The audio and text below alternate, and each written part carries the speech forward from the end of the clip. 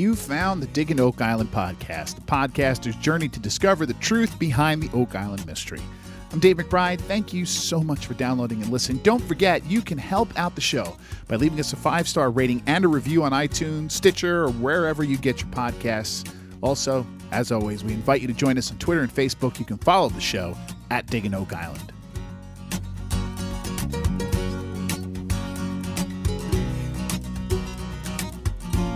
Before we talk about this week's new episode of The Curse of Oak Island, we have lots of emails and comments to catch up with, so let's get right to it. First, we go to Warren, who messaged me on Facebook and wrote, "How do I buy a copy of the theme music for the show? Want to use it as my cell phone ringtone?" Well, Warren, thank you so much. I couldn't resist answering this email and putting in a shameless plug. Despite the email's lack of Oak Island content, I just felt the need to answer it. What you are hearing at the top of every podcast is actually the first few seconds of a song I wrote and recorded a few years back for an album called Around the Rock. I then edited it into a little loop to use as a theme. There's only about, 6 or 7 seconds of actually the song that is just looped over and over again. Again, this is just like maybe, 10 seconds of a song called Live It All Again that obviously continues on well past these first few seconds here on the show. If you'd like a copy of the CD that has the song on it, feel free to send me an email. We can arrange that for you. Thanks, Warren, not only for the kind words about the music, but also for the chance of the shameless plug here. Anyway, staying with Facebook, Mike writes, "Hi, I look forward to your podcast. Love them. Thanks for the great work you do. I follow The Curse of Oak Island like a religion, watched it since the very beginning. I would say that in the beginning, the show was more credible. It felt like a real treasure hunt. Now I get the feeling that it's a soap opera. They beat around the bush quite often. For example, episode 1 of season 8, Gary shows off his $15,000 tunnel finder. Can he apply it to the rock formation on lot 15 to determine if there's a tunnel? Why drag this for 3, 4, or maybe 8 episodes? So yeah, just like a soap opera. Things just pop out of the blue, things that didn't exist at all 7 seasons ago. I feel it's all scripted so we stay hooked on the show. Just a thought. Thank you for this great podcast." Okay, Mike, I can't give you any special insight about, what did you call it? This all being potentially scripted or, other than to say that I've talked with multiple people, some here on this podcast, who have taken a small part in the filming of the show. And they all attest to the show's genuine nature, the genuine nature of the work being done there and of the people doing it. But, I say this a lot. We have to keep in mind this is a show. And it is the producer's number one job to get ratings and therefore advertising dollars. And they have certainly succeeded with that goal up until this point. So if they do things like, play around with the timing of when things actually happened or hold fines out to the end of the season, stuff like that, we need to just kind of accept it a little bit. I know that doesn't sound great, but I don't like to get too bogged down by it. Because if you do, honestly, you'll never be able to enjoy another quote-unquote reality TV show ever again because they all do this.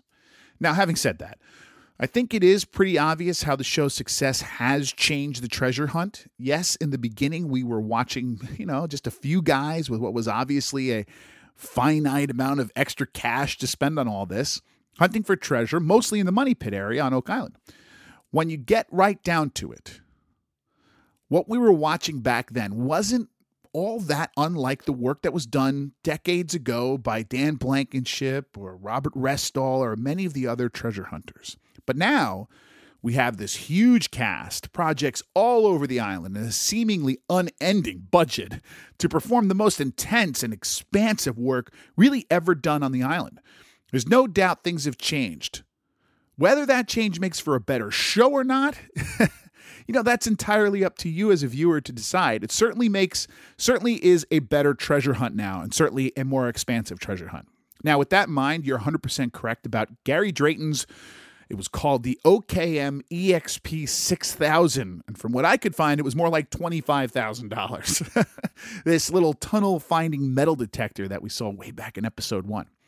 Why did we spend 4 episodes with archaeologists on Lot 15 digging with garden tools and toothbrushes just to tell us there's no tunnel when Gary was holding an incredibly expensive piece of gear that could have told us that in 15 minutes?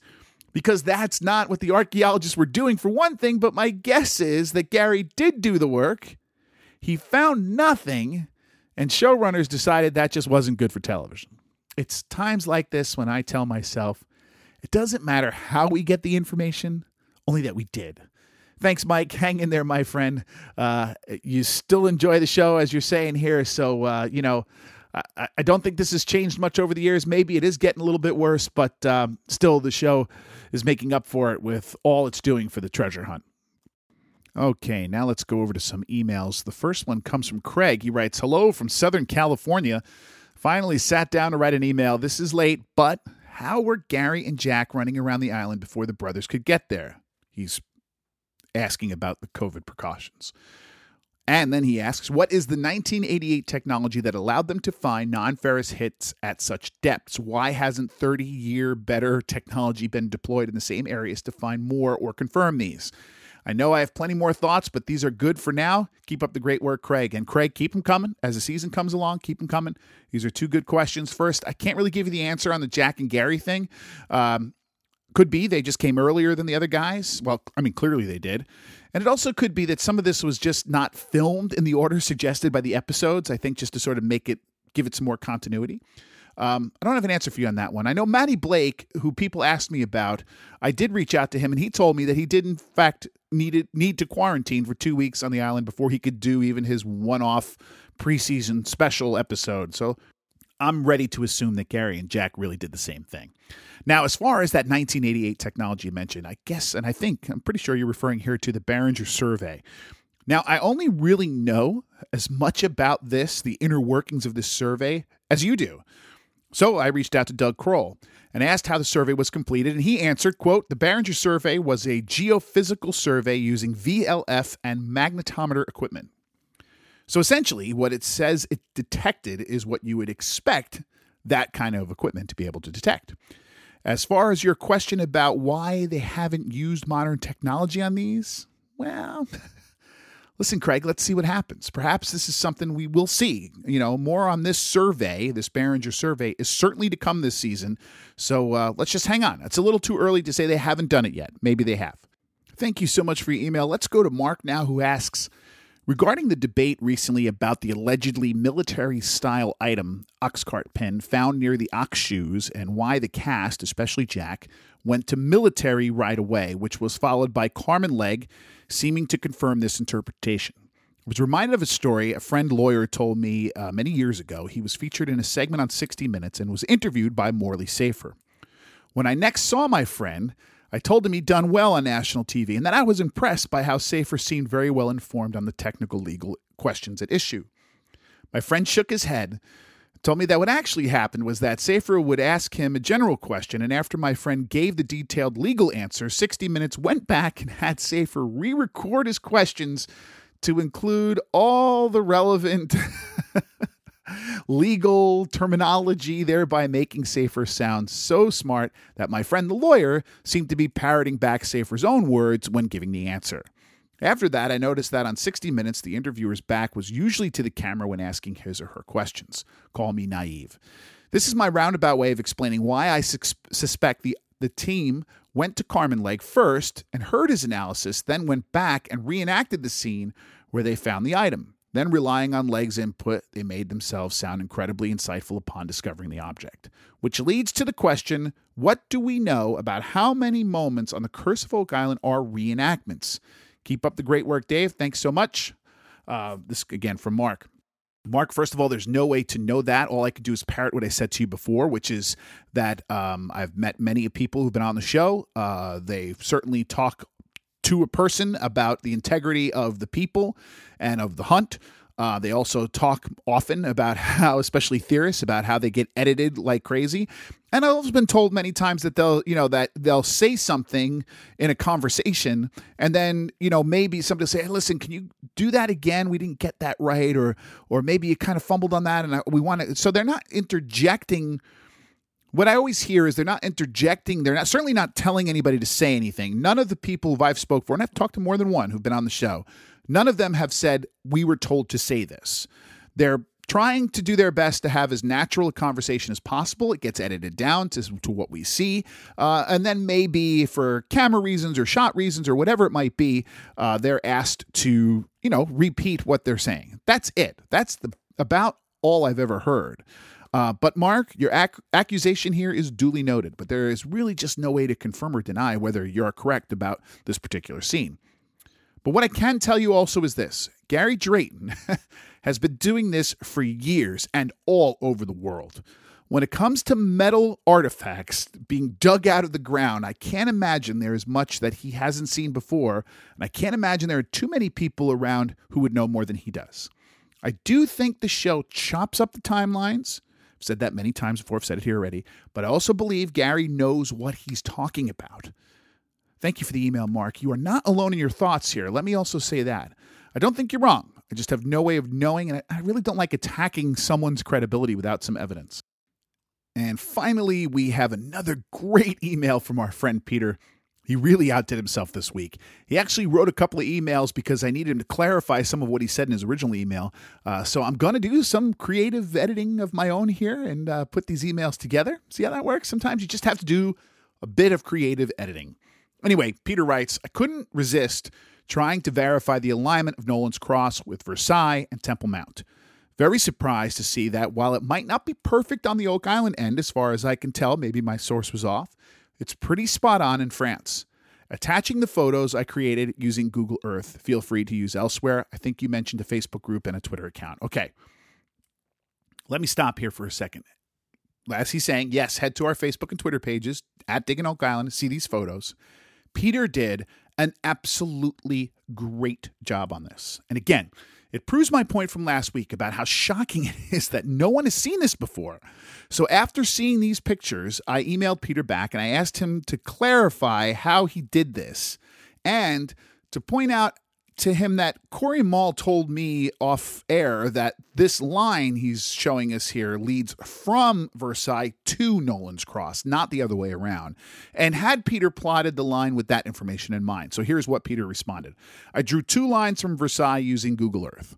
I should have used different colors so this would be clear. If you look closely at Versailles, you see a little gap where the 2 lines almost meet. One line I drew to Oak Island near Nolan's Cross. I did no curving myself. Google Earth did that, plotting the most direct path. Amazingly, it lined up exactly with the path at Versailles and almost right on with the axis of Nolan's Cross. The other line I drew to the mount, and again, it lined up amazingly not only with the path at Versailles, but the line to Oak Island. If you don't know I drew 2 lines, you'd swear it was one continuous line. I'd agree it suggests human intention. Not only Versailles might have been built to point to Jerusalem, but that Oak Island was chosen because it followed that line. Say you tried to place a cross in Philadelphia, just such a cross. Of course, you could plot a line to Versailles, but no way it would line with the path or road at Versailles. It's not just the orientation of Nolan's Cross, it's the location.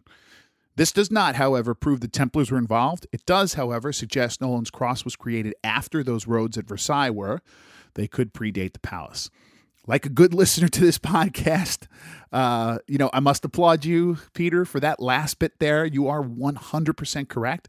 This does not prove who, when, or why this was done. But listen, Peter, I simply cannot thank you enough for doing this.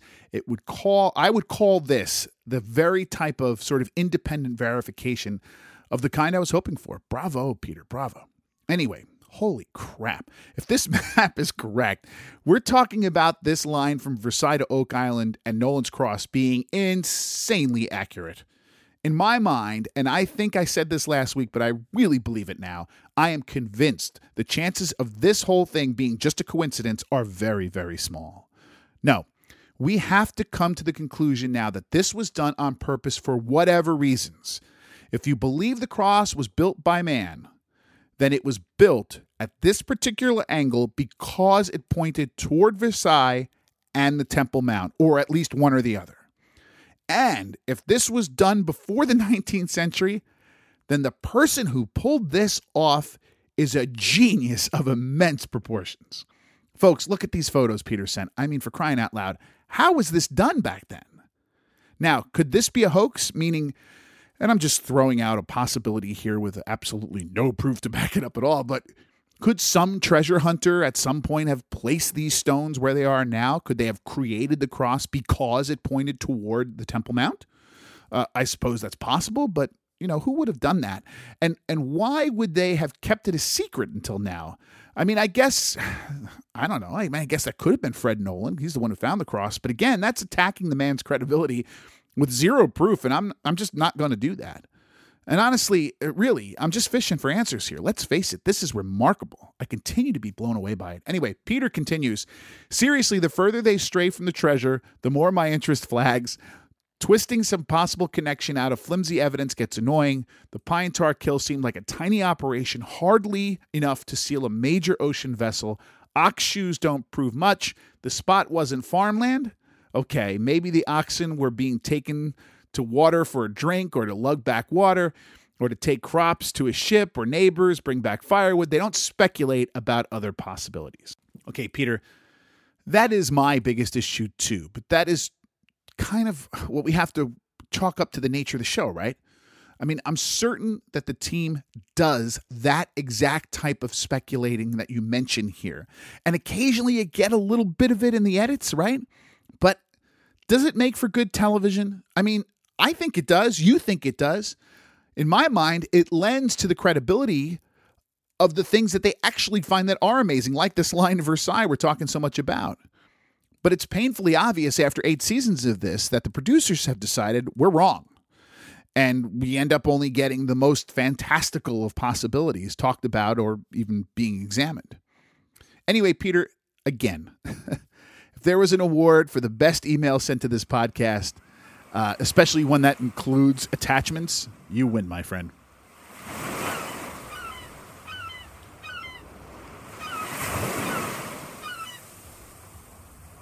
Okay, so let's get to our review of episode 5 from season 8 of The Curse of Oak Island. It was called The Master Plan. This episode was another of these theorist episodes I love so much. I was really hoping we'd get a lot of these this year, especially with the changes to the hunt, and it seems like we are.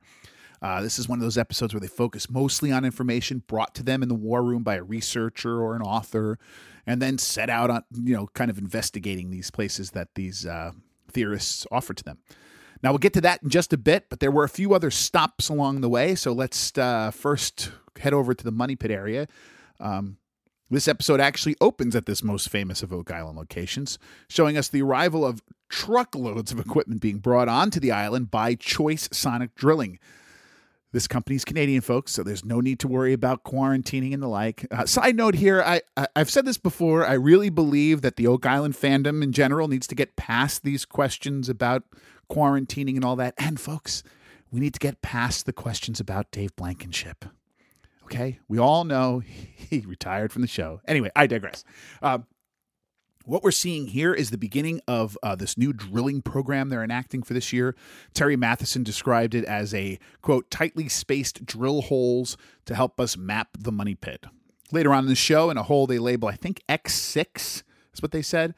We hear talk about a potential 7-foot void underground at depth of below 200 feet.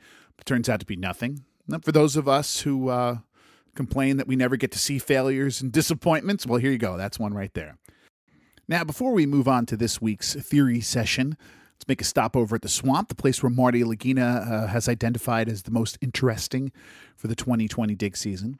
Today, we're looking at what last week I called the Western Target. Remember that theory that we were talking about before with Chris Morford and Corey and Mall from last week, the one we just talked about extensively in the email section of the podcast.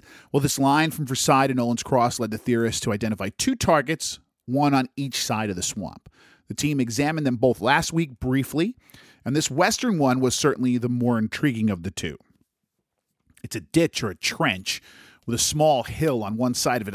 From my orientation, it's either on the northern side or the eastern side of it. It's hard to tell from the orientation they're giving us here, but Marty said he felt that this hill was where the earth being dug out of the ditch was deposited. He said that's where they dumped the spoils, So the team is here to dig into this hill to see what might have been dug out. Billy's at the wheel of the excavator, and as he's digging, the swamp doctor, Ian Spooner, says it is, quote-unquote, disturbed material, meaning Marty's hunch was probably correct. After some further digging, Spooner says they've gone, quote, down to the surface underneath, which this was piled on top of, end quote. Now, my initial response here is this is not the work of a depositor, but of a searcher, right? We know of Fred Nolan, who did plenty of searching around the swamp. But other than him, there's precious little documentation of anyone else really searching the swamp before Nolan's time on the island. However, folks, please keep in mind, that does not by any means say that no one else has ever dug or searched over here before. It only means that no one ever documented that search. We have plenty of evidence now that a whole lot of searching was done on Oak Island, which we don't really know about. There isn't a lot of documentation. So don't let the lack of documentation sway you into believing that this can only be, or that this can't be searcher in origin, that it must be, depositor in origin. That doesn't mean that at all. It just means we don't know that somebody searched over here, why or when, because nobody wrote it down. They begin to find a bunch of rocks.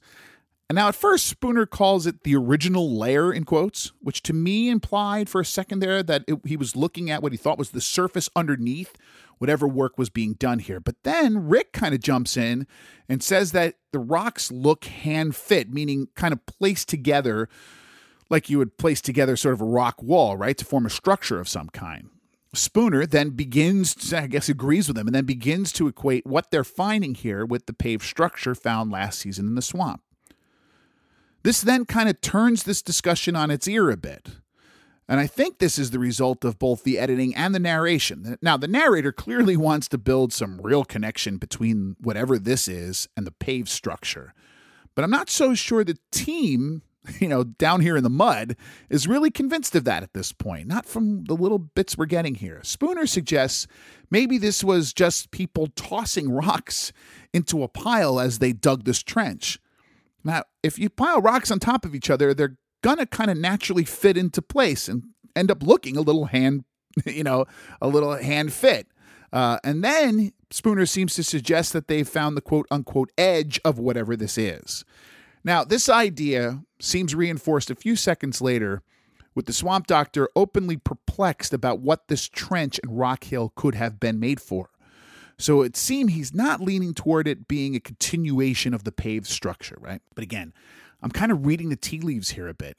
He says this is, quote, not an everyday activity, end quote, digging a long trench. That it's not, quote, something a farmer would do, end quote. And then the discussion finally goes to really a very logical place. This possibly being the work of past searchers. Marty offers an incredibly logical opinion that if, let's say, Mole and Morford are correct here, and someone was here looking in this spot for whatever they were looking for, without the help of something like that magical GPS staff that Steve Guptill wields around, this is what you would do. You'd get kind of a ballpark of where you want to dig, and then you dig out a long trench trying to find a spot. Now, I said before something like Marty offers an incredibly logical opinion, not because I don't think he has them, but because they know things like this usually don't get on the show, right? We're complaining about this, and here's another example. Doug Kroll then chimes in that, quote, perhaps the treasure hunt has been going on a lot longer than we have imagined. I would hope, and maybe I'm completely off the mark here, but I would hope that someone would really comb through Fred Nolan's records to find anything that hints at some kind of search over here in this area. Either way, the visuals we got in all this were just way too subtle for me to make any kind of real hard judgment on what we could be looking at here. It seems promising. Seems that it'll tell a story. I don't think it means there's going to be a treasure here, but it's going to tell something of a story of what might have gone on. But that's about the best I can say at this point. And then they all kind of look at each other and weirdly decide that they're done here. I have no idea why they did that. There's clearly more to learn, but I guess they decided their work was finished for the day.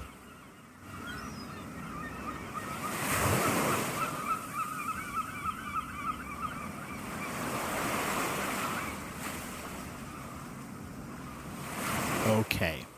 We move now into the war room for another theorist session, or what my wife used to call a crackpot session.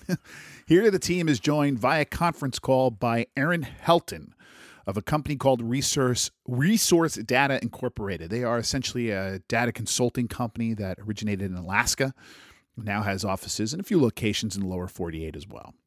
They specialize in what is called GIS, and she says this a couple of times, Geographic Information Systems, and that is Aaron Helton's field of expertise. So what is GIS? Well, the best way I can define it is that GIS is a fancy word for collecting and analyzing and essentially mapping geographical data. It can be used for all sorts of things, like analyzing water usage in an area or the placement of natural resources. Even traffic patterns. It's basically fitting data on a map so you can get sort of a geographical perspective of whatever it is you're analyzing. They do it for voting habits and that kind of stuff. The theory Helton is presenting here revolves around a map discovered by the late Oak Island author and theorist Zena Halpern. The show has talked a lot about Zena and her famous map many, many times over the years. Her book, The Templar Mission to Oak Island and Beyond, is one of the more popular theory-based Oak Island books available today, and obviously fans of the show know the connection that Rick Lagina had to Zena, a really, really nice friendship. Zena believed this was a genuine map that she had found, created in 1347 by people with knowledge. I think the way she says it is people with knowledge of a Templar voyage to Oak Island earlier. I'll put the map on our Facebook page, and I'll put the version that you see on the show here, since thankfully they do the work of translating the old French for us. If you don't know about Halpern's theory, don't let me leave you with the impression here that it's all based on this one map that you're seeing here. It is a very layered theory with a lot of sources and more than one supposedly old map and other sort of fascinating little tidbits of Templar-related stuff. If you're a fan of the Templar theory of Oak Island, really, this is the book for you. Zena Halpern, Zena with a Z. However, having said all that, I really am with Marty Lagina when he says, and this is his quote, "I have real problems with Zena's map," end quote. Again, we've heard a couple of things out of Marty today. We're going to hear another one out of Alex in a bit that are really sort of keeping it real here, folks. We complain we don't get enough of this, but we got it a few times here today. I got to tell you, Marty, I do too. But be that as it may, this is the map that Helton is using not only as a reference for her theory, but she's also clearly trying to, I guess, verify the map's accuracy. And one would assume, therefore, its authenticity, right? There are many points on the map, and Helton is focusing on what is labeled the anchors. 2 points on the map, one on the southern end, just off the swamp, and the other on the northern shore off of just what is called the boulderless beach. I think I've heard it called the man-made beach too. More on that in just a second on what the boulderless beach is. Helton then overlays some circles and lines and comes up with a target at the money pit where she believes this information tells her the treasure was buried. I have to say, folks, this all seems kind of arbitrary to me as I'm watching it and not very convincing. But as I say over and over again, this was probably a 2-hour conversation cut into just a few minutes. So I'm not going to go too far down the skeptical road just yet. Well, maybe I'll take a few more steps down that road in just a second. Anyway, the team goes looking for what she called the west anchor, but what I want to call the southern anchor, because that just computes in my mind as a better descriptive name here. Steve Guptill takes the team to the exact coordinates she gave them, and lo and behold, they find a big white granite rock. And perhaps a slightly strange, hard to really see on this, but they seem to be perplexed by this tiny round depression that he put his magical staff on. This could be just... could be a result of the way it's shot or something, but all I saw was a little hole, a little bump there, which rocks are filled with that kind of stuff. Anyway, now there is a lot of talk about this rock being somehow distinctive, or maybe being able to see it from the ocean as you're sailing in. But folks, right as Gary starts talking about how you would have seen it from the ocean, freeze the frame on your television as the camera looks out to sea. It's right around in the 44-minute mark. And in this shot, which I'm going to post this on the Facebook page, you see 3 huge white granite rocks on the beach. Look just like this. And one's really big. And perhaps even a 4th one right there in the front of the frame.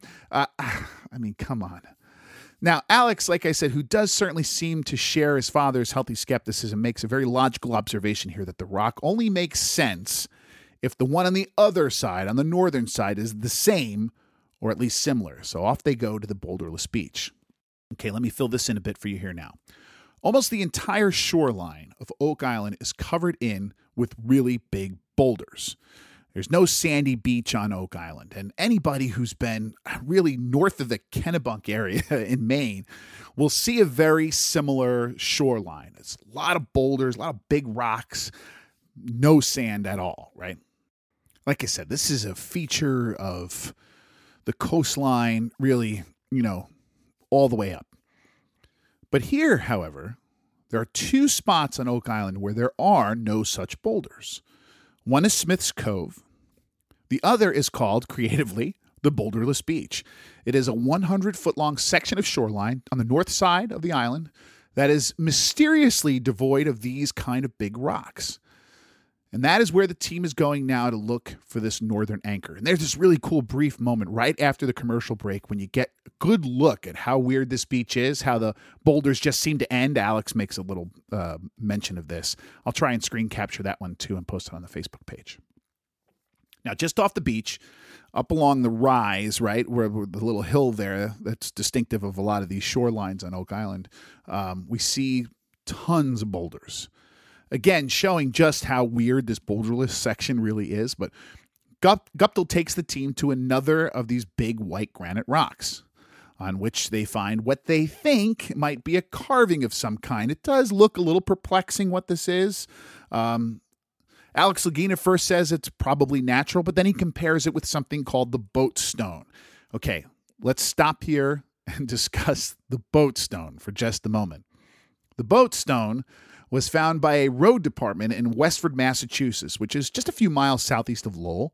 And it was found in the 1920s. It depicts a sailing ship, which many have compared to a Viking ship, as well as a crossbow-looking thing and the numbers 184, which is weird if it's Viking because the Vikings didn't use those kind of numbers. Anyway, many experts, including Scott Wolter, who many of you I'm sure have heard of, say this is a very old carving. But no one knows exactly how old or who did it. Many of the folks who buy into these sorts of things try to link this boat stone and another equally strange stone carving found in the same town, which is called the Westford Knight, you can look that up, to the alleged voyage of the Scottish Prince Henry Sinclair, the Earl of Orkney, Lord of Roslin, in, if my memory serves, the late 14th century, right around the turn of the 14th to the 15th century. I think I'm right about that. Do a quick Google search, and you can find a good photo of the boat stone. The connection between this stone on Oak Island and the boat stone of Westford is, weak at best, really.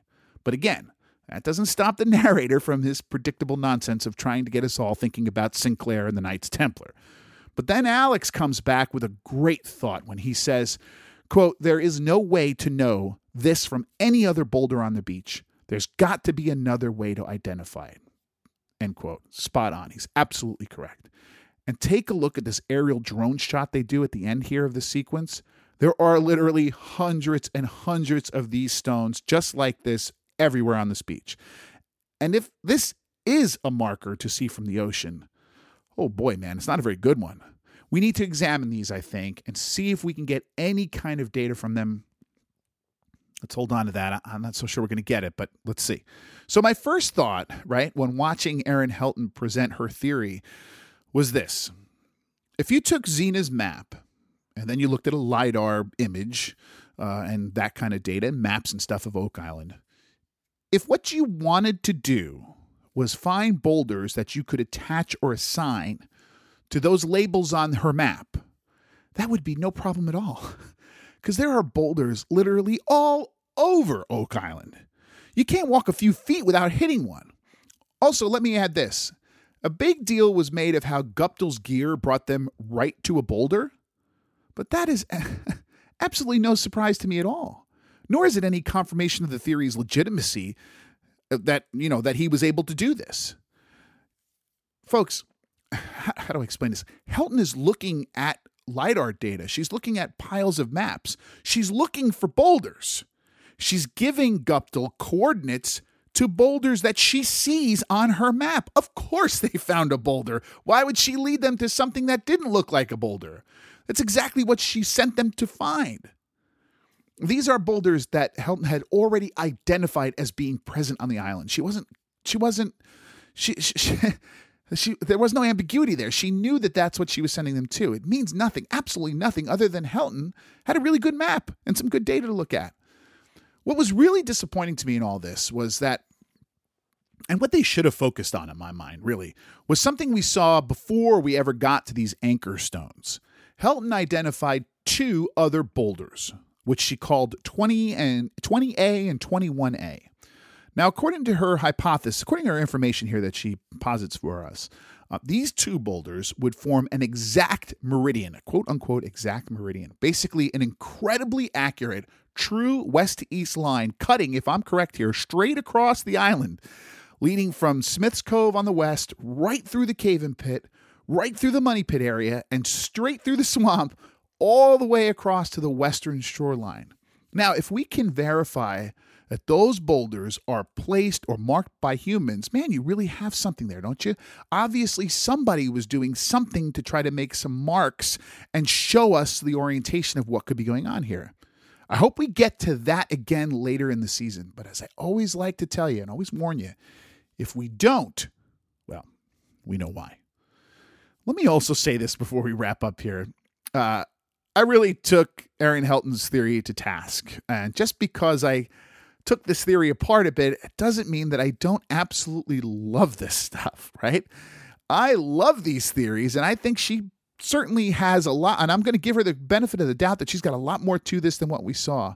I love these stories. I love examining them and really digging into these theories. This is what makes me want to do this podcast.